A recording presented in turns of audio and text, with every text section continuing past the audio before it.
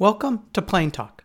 Plane Talk has over 100 podcasts containing up-to-date information about aviation technologies and pilot experiences for general and business aviation. From home to cockpit to boardroom to personal tech, Plane Talk provides informative information for pilots, industry insiders, and aviation enthusiasts alike. My name is Phil Lightstone. I'm a general aviation pilot with over 2,100 hours in my logbook, flying almost every week with over 30 years experience in the technology and aviation industries. Okay, we're here at sunny downtown Buttonville at the Toronto Buttonville Municipal Airport in mid-September 2023 with licensed pilot. Got his license here at Buttonville. Shahin Mushtaq. Did I say that right? Shahin Mushtaq. I was close. Yes, that's close, of course. Shahin is the Vice President, Facilities and Fiber at a really cool company called Beanfield Metro Connect. We might call them a Baby Bell. Is that good, right? Yes. Yeah, super cool. And also dear to my heart because my kids are using their services in their condos. So Shahin, welcome to the Plane Talk cockpit. It's wonderful to have you here. Thank you. So Shahin, you started chasing a dream. Correct. After immigrating from Iran in 2001 to Canada. Correct.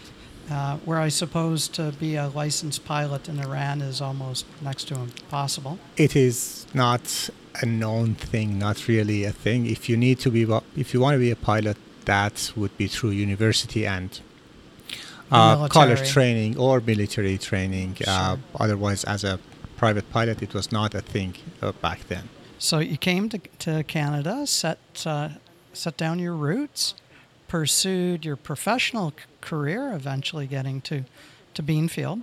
You started your student pilot journey in 2004. How did that happen?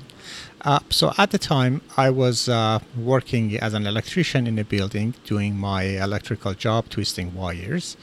And then one day, this gentleman comes in. He's kind of head to toe covered with drywall dust, doing his drywall thing.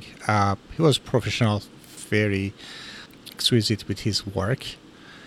But then as I'm doing my work, we were chatting about different things. He said, last weekend I flew my plane and I did a barrel roll and some twists and turns over a field. And I said, hold on a second. You have an airplane and you are a pilot? How is that work? Because to me, a pilot would have been someone with suits and ties and on airlines. It was not a thing for somebody to just do it so casually. And he said, there's nothing really special about it. You just go do 40 hours of training and then you do your solo and then you get your private pilot license. And then you can buy an airplane. That's fine. There's nothing really difficult about it. Back then, I used to see this sign by Buttonville Airport that would advertise sightseeing or introductory flight for, I think, maybe $80 or $110, $120. Same weekend, I came here to Buttonville and said I would like to try the introductory flight. So they set me up with a pilot. We got into an airplane. He showed me various pieces of airplane and then we took off. And of course, I had the headset. I'm listening to the radio. They're talking so fast. I said, what are they talking about? I cannot even understand one word what they say. This is impossible for me. Anyway, we took off. We head south. I remember we were over DVP, got close to downtown. And along the way, he gave me the control. He showed me how to turn left, right, up, down, as simple as that. And then we turned around at some point and came back and landed. I was so fascinated and so much enjoyed that as soon as we landed, I went to the desk and said I would like to sign up for private pilot's student. My income was quite low at the time. I think maybe $12 or $13 an hour. But I thought, I don't care. I have to get this done. This is so good, so cool. There's no way I would let go of it. So that was it. I started flying here, going through the lessons, and because of the timing and financial limitations, it took me a while to get my license, but I didn't care. I enjoyed the course. I enjoyed the process. So the timing was not something that I would care about. I would enjoy every minute of it, and it's still enjoying very much. And you got licensed, I understand, 2007, and Correct. haven't looked back since there. I take it you've continued your training. What ratings do you hold? Correct. So yes, after that, of course, my training was on Cessna 150. And then shortly after, I thought, okay, let's try something else, something different. So I got my training on a 172 so that I have a slightly more powerful airplane, and I can take a couple of friends with me flying a little later. I thought, okay, let's try something new. So I got my night rating. A few years ago, I tried and got training on a Cessna 182 with retractable gear. Wow, so go fast. That was fast. That was very, very nice airplane, glass cockpit. And constant speed? Constant speed, yes, that was the plane. I also got training on a Piper Cherokee out of Oshawa as I was doing my training. Which do you prefer, high wing or low wing? Oh, definitely high wing. Way more fun, easier to get in and out. No, it's easier to get in. There are two separate doors for passenger and pilot, and then the fact that on Piper you have to switch the fuel tank from left to right every 15, 20, 30 minutes, that sounded very basic. I said, there has to be a better way. Why would they do that? It just didn't sit well with me. Really, but you're an engineer, so you didn't call the factory to say, guys, what's going on, or ask your friendly instructor. I asked my instructor. I said, why is that? Why cannot just pull from both, just like Cessna? Well, he says, well, in Cessna the tanks are up there, the fuel would run on its own, but in here they are low, so you have to pull it up. Still didn't make sense, but anyway. Amazing. I guess we need to get an instructor into the Plane Talk cockpit. 16 years later, you've now accumulated 300 hours. Correct. Are you thinking about pursuing any other ratings, like VFR over the top or I would love IFR? to try the IFR. IFR seems very fun, and it actually opens a lot of doors. Then you are not limited to the cloud or many things. I had a chance to fly to Montreal once, and I had my instructor with me. Of course, he had IFR, and we flew over the clouds at 10,000 feet. So he was navigating his IFR thing, but I was doing most of the flying. It was so fascinating when we were about to land in Montreal, St. Hubert. It was overcast, and we just go by the radar and navigation. And as we descend where we should descend, it was just 500 feet above the ground when I, for the first time, see the runway perfectly lined up in front of me. I said, this is so amazing, so amazing to see like that. So yes. When are you going to start your IFR? Soon. I will definitely do that. Yes. Cool. So I guess with the airport closing. Yes. And you work downtown, just a hop, skip, and a jump from the island airport. Yes. So I switched quite soon. I switched to City Center Island because it's so closer, and the traffic coming up DVP is brutal always.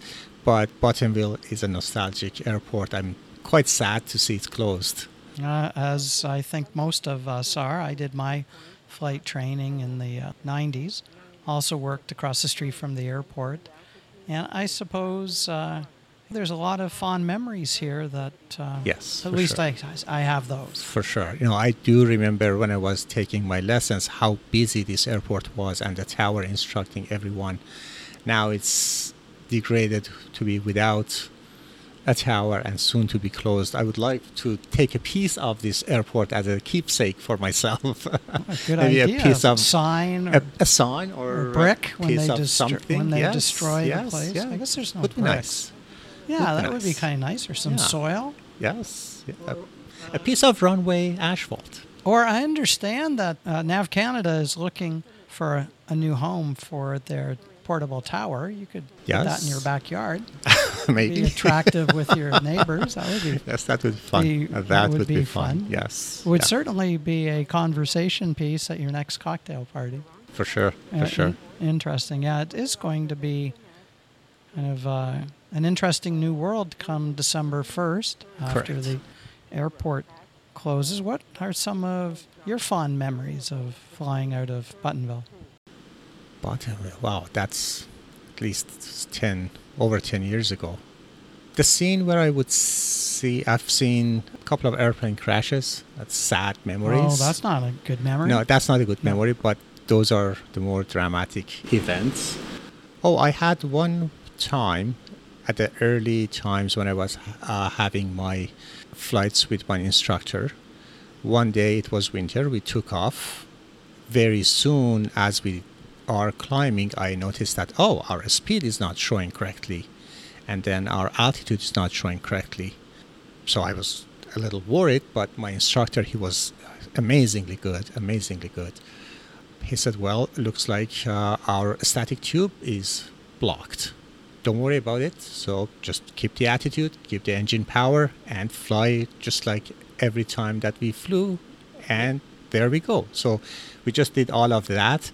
Altitude, because we didn't know how high we are, we just visually assumed that's reasonable. And then we did the circuit back, landed, everything went well. And as we got down, we noticed that, the static tube is iced over. And we didn't notice it was a clear layer of ice, which we didn't pick it up because we wouldn't see it. Of course, clear air icing. Yes, yeah, amazing. That was absolutely amazing. Yeah. Well, thank goodness it was only the pitot-static tube that got iced over, as opposed to the entire wing, stabilizer, prop.